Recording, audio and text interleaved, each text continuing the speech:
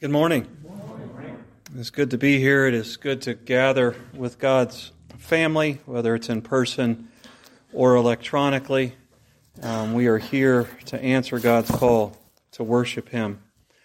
Before we enter our time of worship, I do have a couple of announcements. No Bible study this evening. In fact, we will wait until after the first of the year to gather back together. Next week at 6 o'clock, we will have a candlelight service here at the church and celebrate Christmas together. Are there any other announcements? Once again, I'm astounded at the faithfulness that God shows through the people of this church. And so I'd just like to say thank you to each and every one that helps out in their way around here, whether it's whatever it is, cleaning, helping out at the food pantry, serving in leadership. God is amazingly faithful through this church. And so I just want to say thank you to everybody for that. So as we begin, hear these words from Isaiah, we were in Isaiah in Sunday school, and we're going to talk about Isaiah a little bit in the sermon as well. But these words are from Luke chapter 1. The angel had come to Elizabeth and told her about the birth of John. And she came to Zechariah, John's father, to tell him the same thing. And he didn't believe. And so he waited for most of the pregnancy to get his voice back because God muted him for his lack of belief. And after John was born, Zechariah sang this song. His father Zechariah was filled with the Holy Spirit and prophesied, "Praise be to the Lord, the God of Israel, because He has come and has redeemed His people.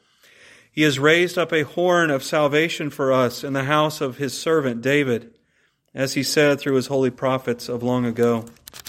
Salvation from our enemies and from the hand of all who hate us, to show mercy to our fathers, and to remember his holy covenant, the oath he swore to our father Abraham, to rescue us from the hand of our enemies, and to enable us to serve him without fear, in holiness and righteousness before him all our days.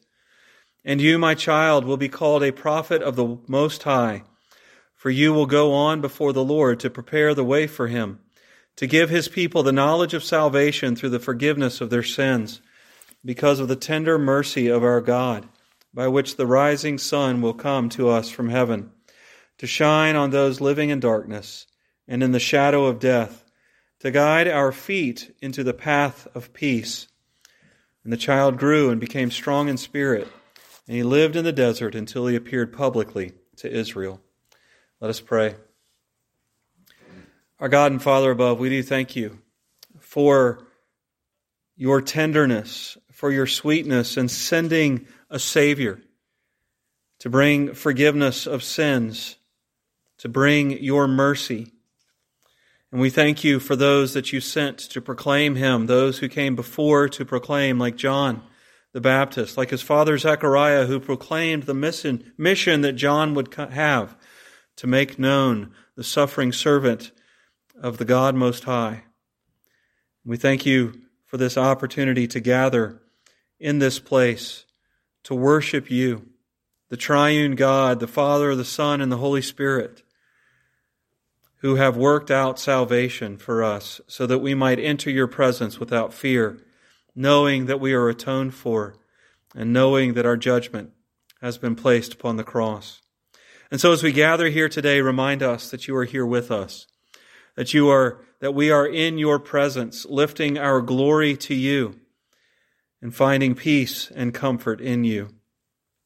Lord, we thank you for prayer, and we thank you for teaching us to pray in this way. Our Father, which art in heaven, hallowed be thy name. Thy kingdom come, thy will be done, in earth as it is in heaven. And give us this day our daily bread, and forgive us our debts, as we forgive our debtors. And lead us not into temptation, but deliver us from evil. For thine is the kingdom, and the power, and the glory forever. Amen. Please take your hymn book and turn to hymn number 148. Let all mortal flesh keep silence. When we are confronted with God's presence, when we are confronted with the fact that the transcendent God, the holy God of creation, became God with us, we should be moved to a reverent silence. So let us stand and sing hymn number 148, Let All Mortal Flesh Keep Silence.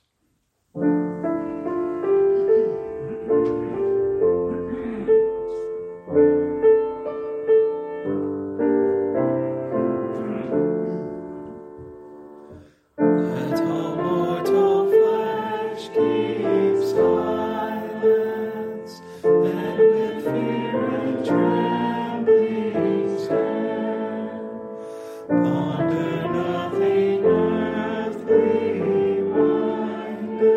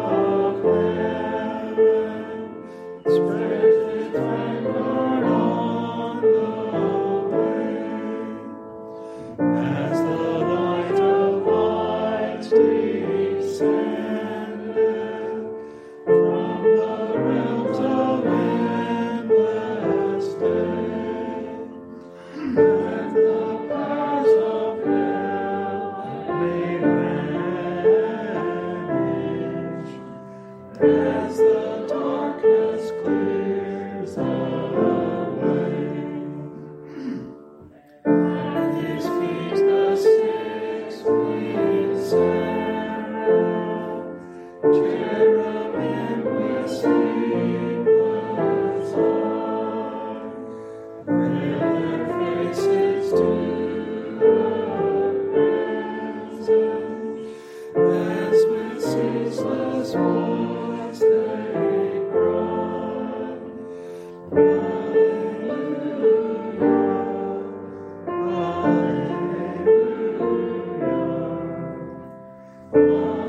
Hallelujah, Lord Most High.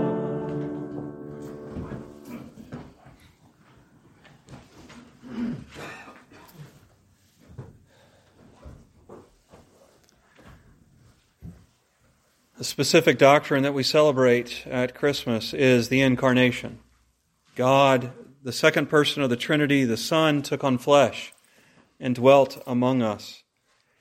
As we'll see in a little while, that is the central doctrine of the life of Christ. It is the central doctrine of our salvation. And oftentimes at this time of the year, we take it for granted as we rush around to make Christmas perfect with the right tree, the right gifts, the right attitude, the right food, the right family gathering. We take for granted the Incarnation. So let us take a few moments to consider and to confess where we have failed our Savior by forgetting the glory of God taking on flesh and dwelling among us.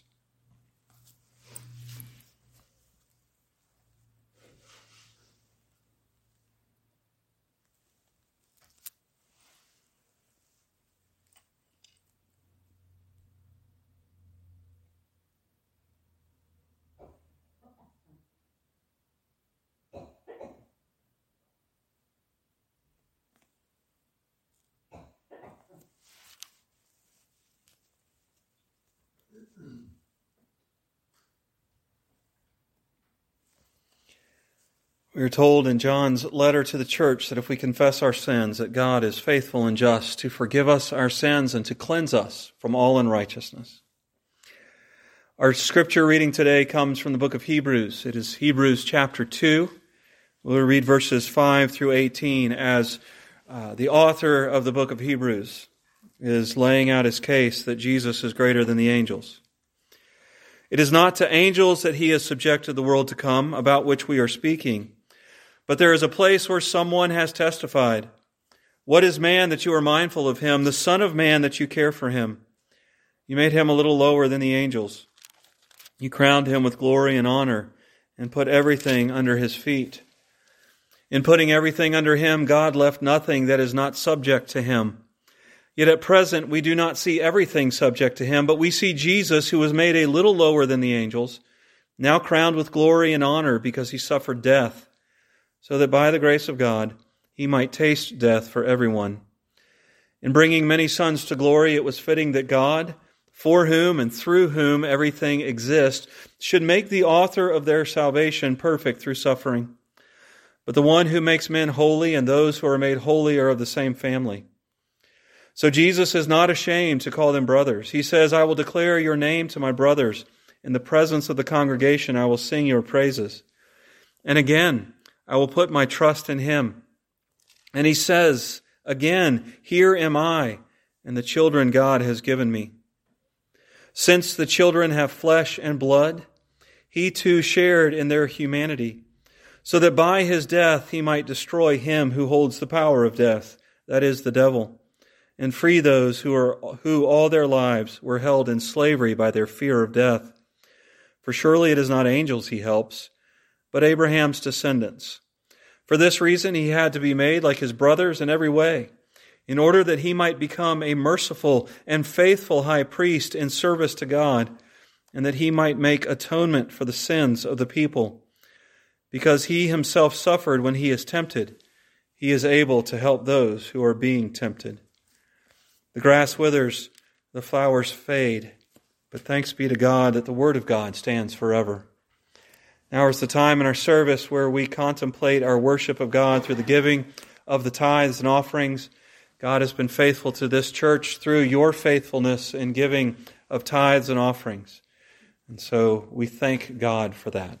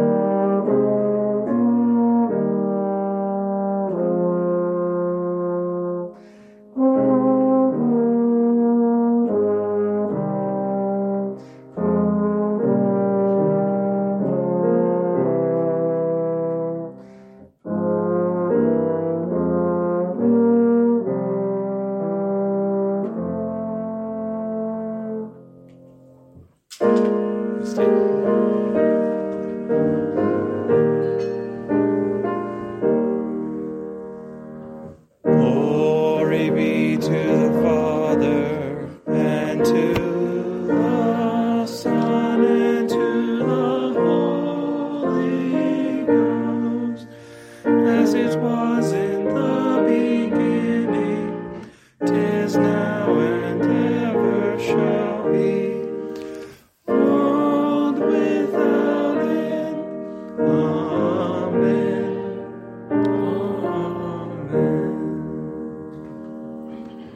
God and Father above, we do lift our praise and honor and worship to you. And we do that through praying, through the reading and hearing the teaching of Scripture, through singing, and through giving of the tithes and offerings. And so we ask that you be honored and glorified by all of our worship, and that you take these tithes and offerings that are given and use them so that your name might be proclaimed and the light of your salvation might shine from this church into the darkness of our community, into the darkness of our workplaces, into the darkness at times of our families.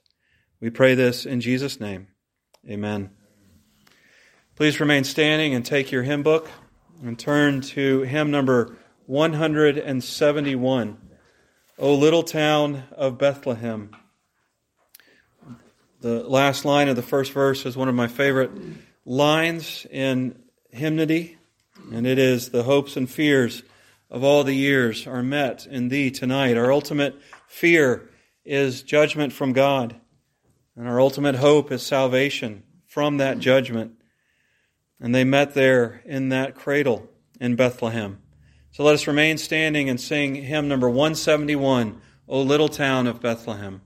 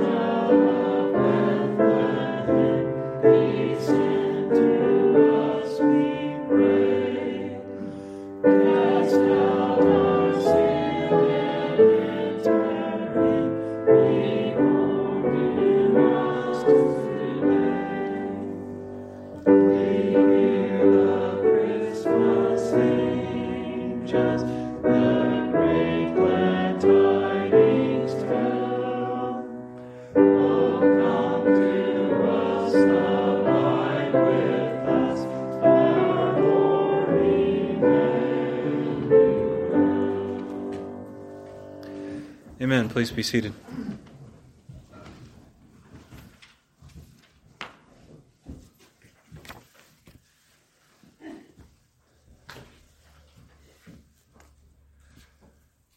We are privileged as the people of God to have His Word, and also to have His Word, the truth of His Word, summarized for us in creeds and confessions. And the earliest creed of the church is the Apostles' Creed. And we proclaim that today. Christians, what do you believe? I believe in God the Father Almighty, maker of heaven and earth. I believe in Jesus Christ, His only Son, our Lord, who was conceived by the Holy Spirit and born of the Virgin Mary. He suffered under Pontius Pilate, was crucified, died, and was buried. He descended into hell. The third day He rose again from the dead. He ascended into heaven and is seated at the right hand of God the Father Almighty. From there He will come to judge the living and the dead.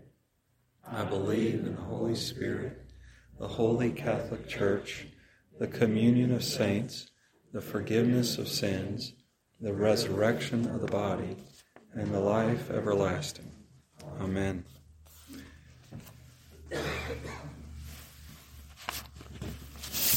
All right, as we go to the Lord in prayer today, we do have a couple praises. We say congratulations to Emily Vance. She graduated from college yesterday, and so we pray for her to find work, so beyond substitute work. So, but we do praise God for being faithful to you throughout your college journey. We also praise God for Hannah. She was released from the doctor under care for her broken arm, so we praise God for that.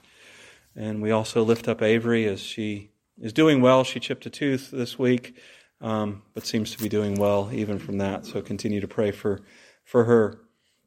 We do lift up the family of Pat Level, as he passed away this week, and continue to lift up the family and friends of Michael Dodd.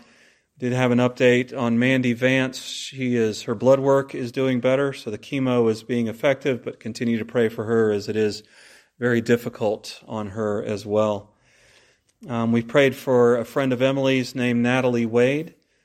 Please continue to lift her up in prayer as she continues her cancer treatments, and we just pray that goes well. Are there any other prayer requests or updates?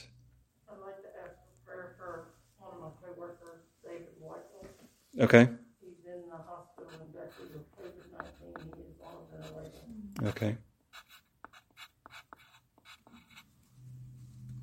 It does remind me of, we will pray for David. Reminds me of Dee Brown as well. She is off the ventilator, but she still has a long way to go in her recovery. And that is Ann Robinson's mom. So please keep her in your prayers also.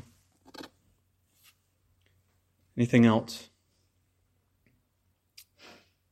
All right, well, let's go to the Lord in prayer. Our God and Father above, as we do consider the glory of the Incarnation, our hearts are filled with thankfulness as we think of the eternal God, the second person of the Trinity, the Son of God, taking on flesh and dwelling among us.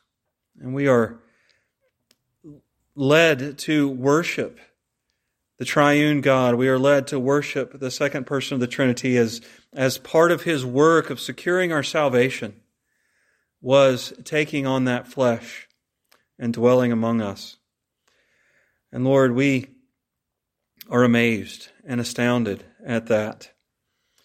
And it helps us as well as we deal with the difficulties of living in a world that desperately needs redemption, a world that is groaning in anxious anticipation of the final redemption, the creation that is groaning in anticipation of the return of our Lord and Savior Jesus Christ.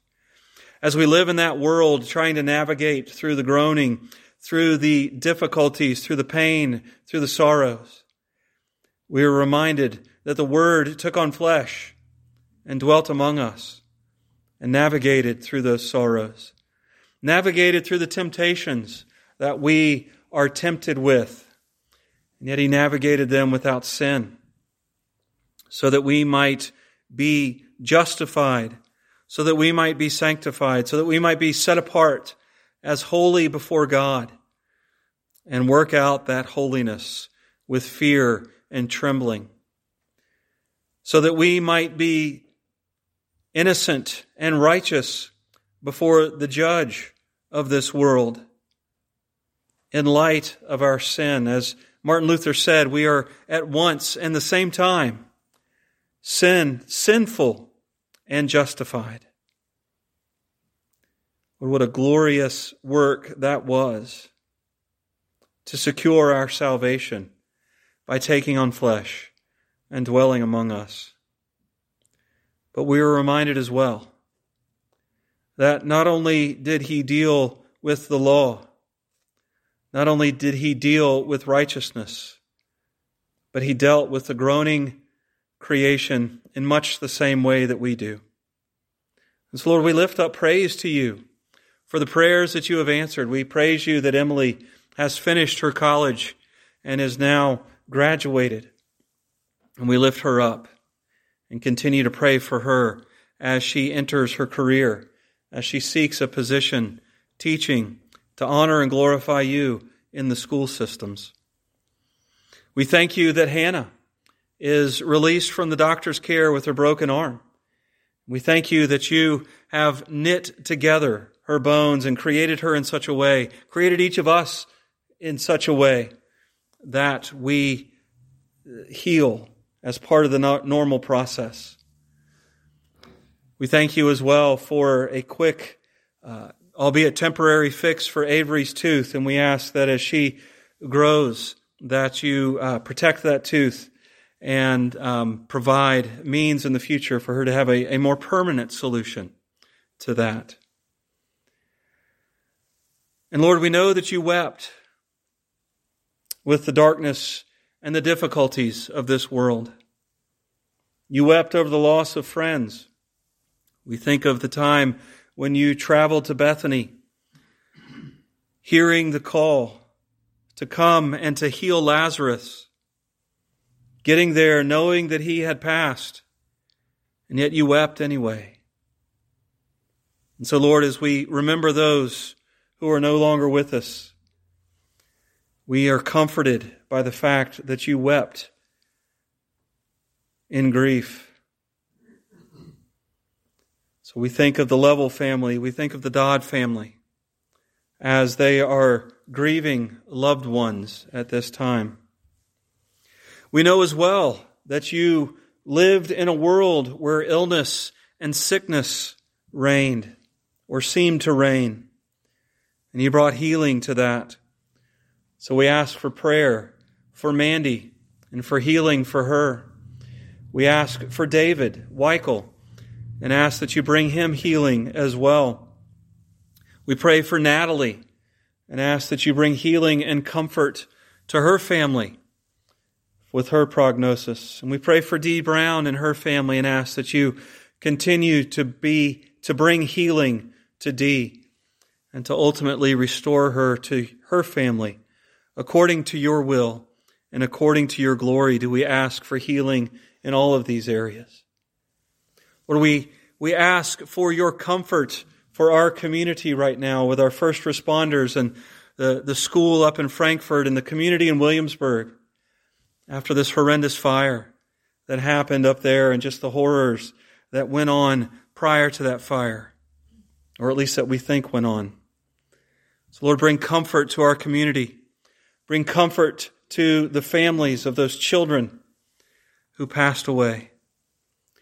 And remind us that you wept over the horrors of a broken world. But what moved you to tears as well was the thought of the rejection of the second person of the Trinity and his free offer of salvation. And so we lift up those who do not know you today. We lift up those who have heard your gospel message proclaimed and yet have rejected it. We think of friends and family members that we all have who are still living in slavery to sin and to the evil one. And we ask that you give them the Spirit in a way that shines the light of your gospel into the darkness of their lives. For you wept over Jerusalem as you were preparing to enter it, because they were going to reject the gospel message. And so, Lord, wipe away the tears of our loved ones not knowing you.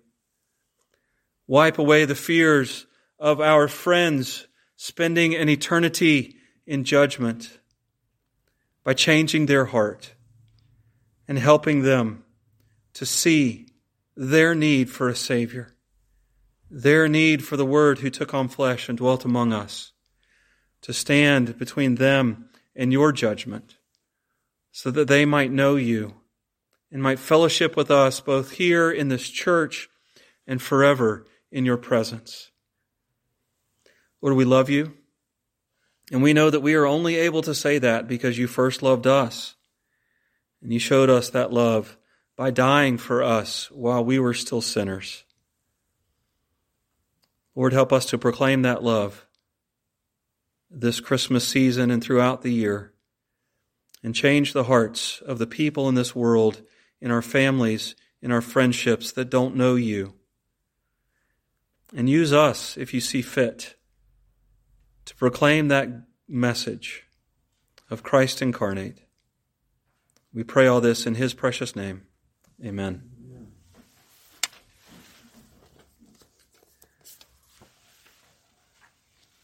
Please turn with me in your Bibles to the book of John. Today and next week we are going to take a couple weeks and look at the incarnation of the second person of the Trinity, that idea that John talks about in our passage today, that the Word became flesh or took on flesh and made His dwelling among us. I don't typically do Advent series, or at least I haven't in quite a while.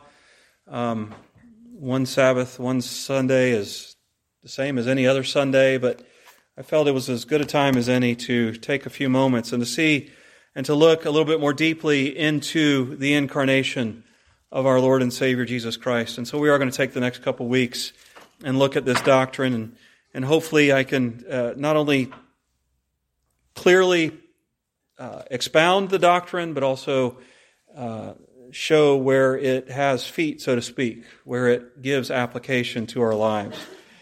And so read with me. If you have your Bibles, please take them up and read with me in John chapter 1, beginning in verse 1. In the beginning was the Word, and the Word was with God, and the Word was God. He was with God in the beginning. Through Him all things were made. Without Him nothing was made that has been made. In Him was life, and that life was the light of men. The light shines in the darkness, but the darkness has not understood it. There came a man who was sent from God. His name was John. He came as a witness to testify concerning that light, so that through him all men might believe. He himself was not the light. He came only as a witness to the light. The true light that gives light to every man was coming into the world. He was in the world, and though the world was made through him, the world did not recognize him. He came to that which was his own, but his own did not receive him.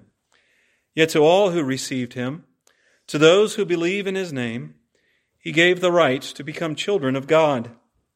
Children born not of natural descent, nor of human decision, or of a husband's will, but born of God. The Word became flesh and made his dwelling among us. We have seen his glory, the glory of the one and only, who came from the Father, full of grace and truth. John testifies concerning him. He cries out, saying, "This was he of whom I said, he who comes after me has surpassed me, because he was before me." From the fullness of his grace we have all received one blessing after another. For the law was given through Moses. Grace and truth came through Jesus Christ.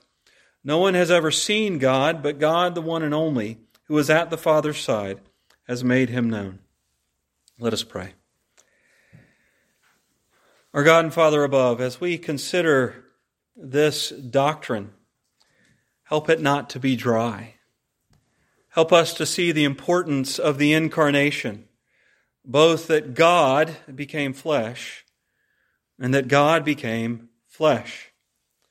And help us to see how our salvation is rooted in the dual nature of Christ, the fully God and the fully man, the truly God and the truly man in one person. Lord, give us your Spirit today to open our eyes and our ears so that we may worship you well and so that we might rest in the finished and completed work of our salvation. I pray this in Jesus' name. Amen. Dutch theologian Herman Bavinck says in his systematic theology, he says, Christ is not the teacher, not the founder, but the content of Christianity. And he says that within his section on the incarnation. And he goes on to say that Jesus is the central focus of the Bible. Recently, a publisher came out with the Story of the Redemption Bible. And I looked at the ad that I saw and I said, it's the Bible. Because the Bible is the story of redemption. It is the story of God keeping his promise to Adam and Eve when he told Eve in the garden after they had fallen into sin that the seed of the woman would eventually one day crush the head of Satan, while at the same time his heel being bruised. And the person who filled that promise was Jesus. And so Jesus is the central focus of the Bible, and the incarnation is the central doctrine within that focus according to Bavinck, that secures our salvation. And so, as I said, we're going to spend the next couple of weeks looking at the doctrine of the Incarnation and why it is the center of our salvation. But before I jump all the way in with both feet into the deep end of the Incarnation, I want us to see on what basis we study the Incarnation and on what basis we can have assurance that this is truth from God, and that is the reliability of Scripture. Because where do we get all of our doctrine within the church, whether it's the summary found in the Apostles' Creed, the summary found in the Westminster Confession of Faith, or in the 4-volume work that Bavinck produced, from which I took that little teeny tiny quote? Well, it comes from Scripture. We hear these words in 2 Timothy chapter 3, beginning in verse 16. These are very familiar words to each of us. All Scripture is God-breathed and is useful for teaching, for rebuking, for correcting, and training in righteousness, so that the man of God may be thoroughly equipped for every good work. Several years ago, a book was recommended to me called The Genesis Flood. And the Genesis Flood was written back in the 50s or 60s and talks about the scriptural proof as well as the scientific geological proof for the flood of Genesis 6 through 9. And so I was excited to read it. And so I opened it up, and the first chapter was on the scripture of the flood as found in Genesis chapter 6 through 9, and I'm reading through it. And the second chapter expounds even more of the scripture in Genesis 6 through 9. And then the third chapter moves on to other scriptures throughout the book, throughout the Bible that talk about the flood. And at this point, brothers and sisters, I am sorry to say I was getting a little frustrated. I know all the scripture. I've studied all the scripture. I understand all the scripture. Let's get to the science. Maybe there's people out there that don't know the scripture as well as me, and they need these first few chapters. I need the science. And God, in His infinite wisdom, His infinite grace, smacked me upside the head with a 2x4 and said, "Idiot, you're the one who needs the faith in the scriptures." At that moment, I was putting more faith in the science of the flood than I was in what the Scripture revealed as God's inspired Word. I confessed my sins, I repented, and honestly, I never finished the book. But we know that the doctrine of the Incarnation, we know that every doctrine that is taught in Bible-believing Christ-centered churches is secure because they are revealed to us in God's holy and inspired and reliable Word. These words that I am talking to you about incarnation, about God taking on flesh or becoming flesh, are going to be difficult to understand, because they are linked oftentimes to God's incomprehensibility. Now, God's incomprehensibility does not mean that God cannot be known at all. If God could not be known at all, we would be desperate and without hope in our world. But the doctrine of incomprehensibility means that God cannot be known completely and fully. But because God reveals truths about Himself within the Scripture, we can trust that they are true. We can trust that they are trustworthy. And we can trust that they offer us the knowledge of God that we need in order to be saved. And at some point, brothers and sisters, you and I must cease trying to subject the scriptural truth to our sinful reason and accept what we have been given as God's truth and God's salvation. When it comes to our salvation, we are treading the depths of God's incomprehensibility. There are other things that we argue more about within theological circles. Paul Washer says that it is a shame that we argue over eschatology as much as we do, because we will understand eschatology in a moment. We will understand the truth of the timing and the mode and the means of Christ's second coming and our glorification in a moment. We will spend the rest of eternity plumbing the depths of our salvation and the gospel message of which the incarnation is included. So we must take Scripture at its word and trust its reliability. So what do we mean when we say the incarnation? Sam Storms gives an excellent short-ish definition of the incarnation. And what he says here is that by the incarnation, we mean that the eternal Word, or second person of the Trinity, became a man or assumed human flesh at a point in time, yet without ceasing to be God. Relatively simple compound sentence there that we will spend the rest of eternity plumbing the depths of, to seek to understand. This was a Trinitarian work. We know it's Trinitarian because He is the second person of the Trinity. He is the Word, the Son. The Trinity is the Father, Son, and Holy Spirit. It was a Trinitarian work because the Son took on flesh at the decree of the Father and by the work of the Holy Spirit. Much like all of our salvation work, much like all of our redemption work is a Trinitarian work, the incarnation was a Trinitarian work as well. But we need to be careful when we talk about the incarnation because it was not merely God taking flesh. It was the second person of the Trinity, the Son of God, who took on flesh. If we merely say that it was God who took on flesh, we are in danger of confusing the three people of the Trinity. They are one God in three separate persons. They have their own distinct work, even though it is all together within the work of the Godhead. But it is Jesus the Son who became flesh.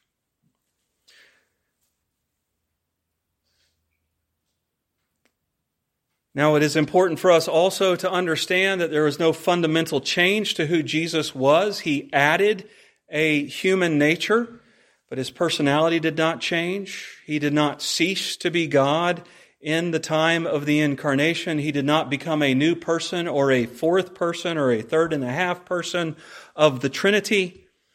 He is still the second person of the Trinity with the addition of a human nature, which we will talk more about next week. We will talk about the human nature part of Jesus, of the second person of the Trinity. This week our focus will be on the divine nature, but it is important for us to remember that at no point in the incarnation or since the incarnation has Jesus ever ceased to be God, as well as He has not ceased to be human since the incarnation occurred.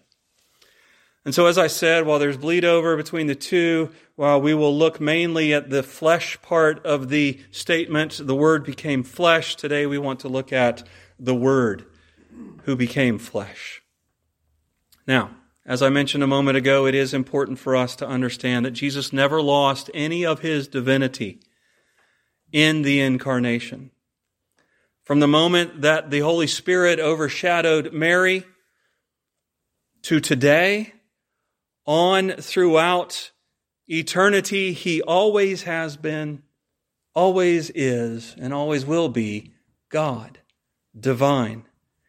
We go too far sometimes when we say that He set aside His divinity. When we look at Philippians chapter 2, and we see that He emptied Himself of Godhood, or however we seek to look at and try to interpret that passage, we go way too far if we say that He set aside divinity in order to become flesh.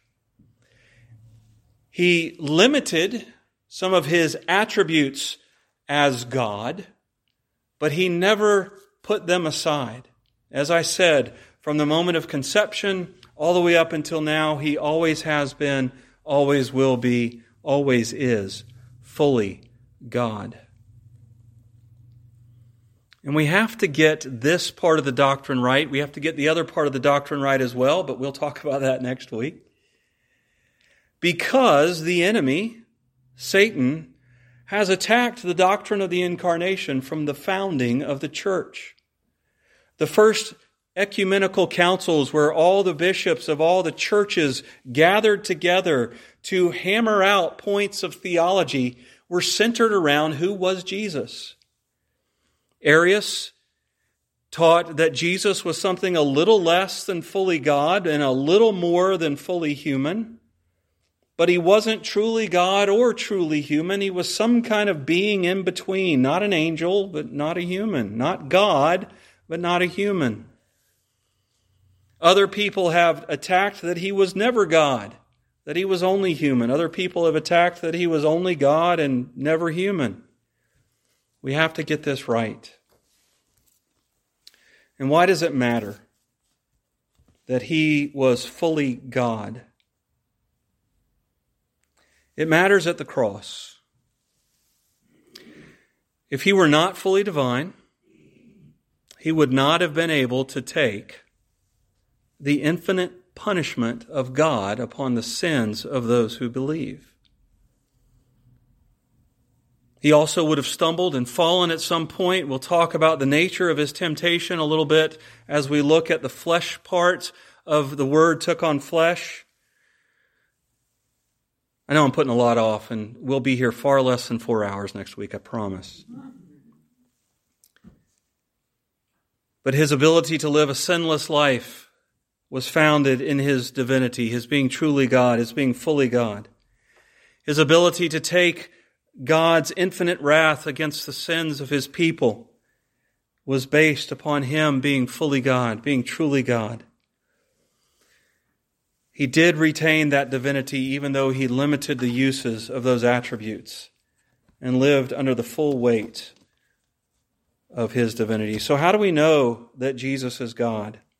Well, number one, the Scriptures tell us, as I mentioned before, and I want to look or at least talk about some of these Scriptures that tell us under 3 different headings. Number one is divine names given to Christ or to Jesus. In Revelation 1:17, we are told that Jesus is the first and the last, the Alpha and the Omega. Isaiah 44:6 ascribes that title, the first and the last, to God the Lord, the covenant God of Israel, who we know as God the Father. In Acts chapter 3:14, Peter in his speech refers to Jesus as being the Holy One of Israel. In Sunday school today, we talked about Isaiah 6, which is Isaiah's call by God to be a prophet. And he met God in all of his holiness, in all of his majesty, and it affected his ministry so much that 25 times throughout the book of Isaiah, he refers to the Lord, he refers to the covenant God of Israel as the Holy One of Israel. Jesus is given that name in Acts 3:14. In Matthew chapter 1, verse 23, Jesus is called God with us. That will be, the angel tells Joseph, that's who Jesus will be. He will be God with us, or Emmanuel. And in Isaiah chapter 8, verse 10, God takes that name upon himself where he says, I will be God with us, with you. So we know that Jesus is divine because God's names are given to Jesus.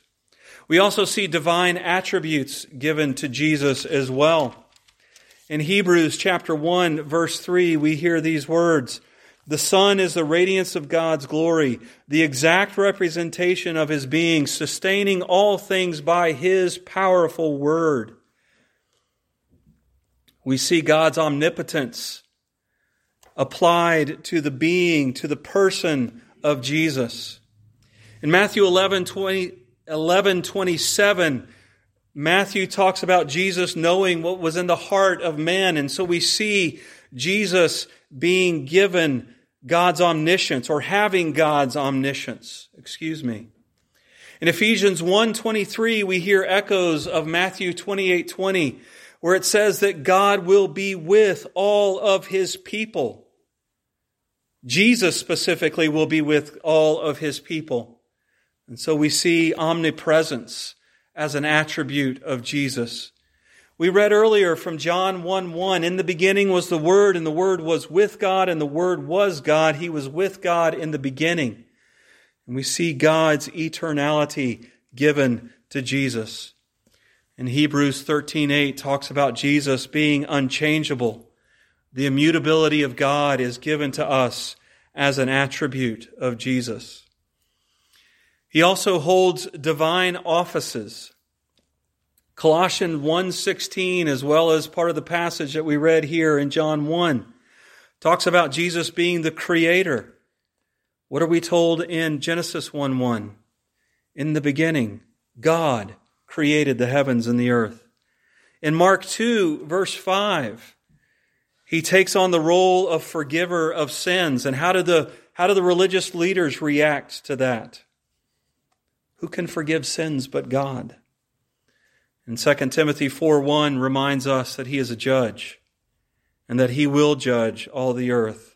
Throughout the prophets, we see that that is a role that is reserved for God. And then lastly, Jesus makes His own claims to deity. Now, I know I told you only 3 headings. There's actually 4. Jesus' own claim to His deity. We are oftentimes told within our culture that Jesus never claimed to be God, so why should we assume that He is? Well, they missed quite a bit if they think He never claimed to be God. One of the reasons the religious leaders were seeking to kill Him was because they thought He repeatedly claimed to be God. In Matthew chapter 5, in the Sermon on the Mount, in verse 21, in verse 27, and in verse 33, He said, "You have heard it said," and the assumption is there by the Pharisees, "but I tell you this, I declare to you the law." Who declares the law to the people of God? It is God Himself. He was acting as a lawgiver. But John gives us a great example of Jesus' own claim to deity in John chapter 8, verse 58. He's arguing with the religious leaders. He's telling them about something that Abraham looked forward to in seeing Jesus in his day and seeing Jesus bringing the blessing of redemption to the nations. And the religious leaders in John 8:57 say, "You are not yet 50 years old, and you have seen Abraham?" And Jesus answers, "I tell you the truth," or "Verily, verily, before Abraham was born, I am." It's very specific in the original language there. He is referencing, He takes upon Himself the holy name, the covenantal name that God gave to Moses at Mount Sinai in the burning bush. We have plenty of scriptural truth that Jesus retained His divine nature. So what? What does it matter that Jesus is fully or truly God, as well as fully or truly human?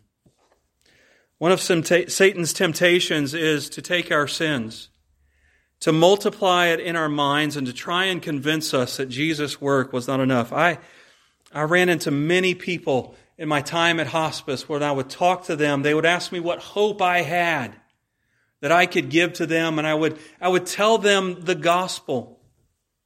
And a handful of those people looked back at me in the eyes and they said, "You just don't know what I've done. There is not a thing that Jesus could do to redeem anything that I have done."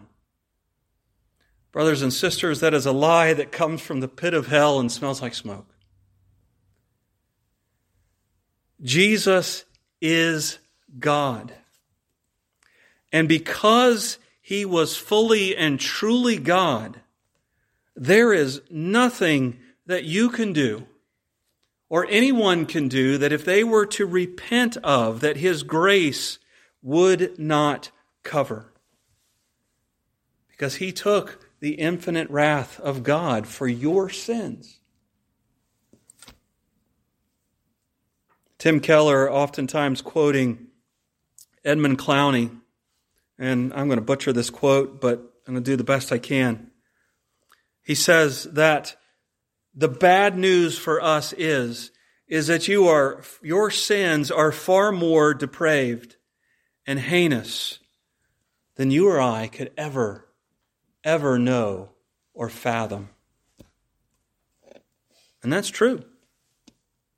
Your sins and my sins are far more depraved and heinous than any of us could ever imagine, and deserve far more wrath from God than any of us could ever imagine. And if I left you there, you'd go home depressed. But the good news, Keller says, is this: that His grace goes far deeper and covers far more than we could ever think or imagine as well, because His sacrifice was of infinite worth before God, and it was only of infinite worth before God because He was God. So, brothers and sisters, as you struggle with sin, and as Satan tempts you, take him to the cross. And let him see where the eternal second person of the Trinity paid for your sin. And no matter how sinful you are, God's grace goes even further. Let us pray. Our God and Father above, we weary of our sin, and we weary of listening to the enemy try to convince us that we are far more sinful than your grace could cover. And yet your word tells us that our sins are fully covered and more because of the infinite work, the infinite worth of our Lord and Savior's sacrifice. Help us to walk in the glory of that knowledge. Help us to walk in the peace of that knowledge. I pray this in Jesus' name. Amen. Our closing hymn today comes once again from the hymn book, and it is hymn 163. Hark the herald angels sing. As the angels gathered in those fields outside of Bethlehem, they proclaimed the Lord's birth to the shepherds. And they proclaim that message to us as well, that a newborn king is there and peace comes through him. So let us stand and sing, Hark the Herald Angels Sing, hymn 163.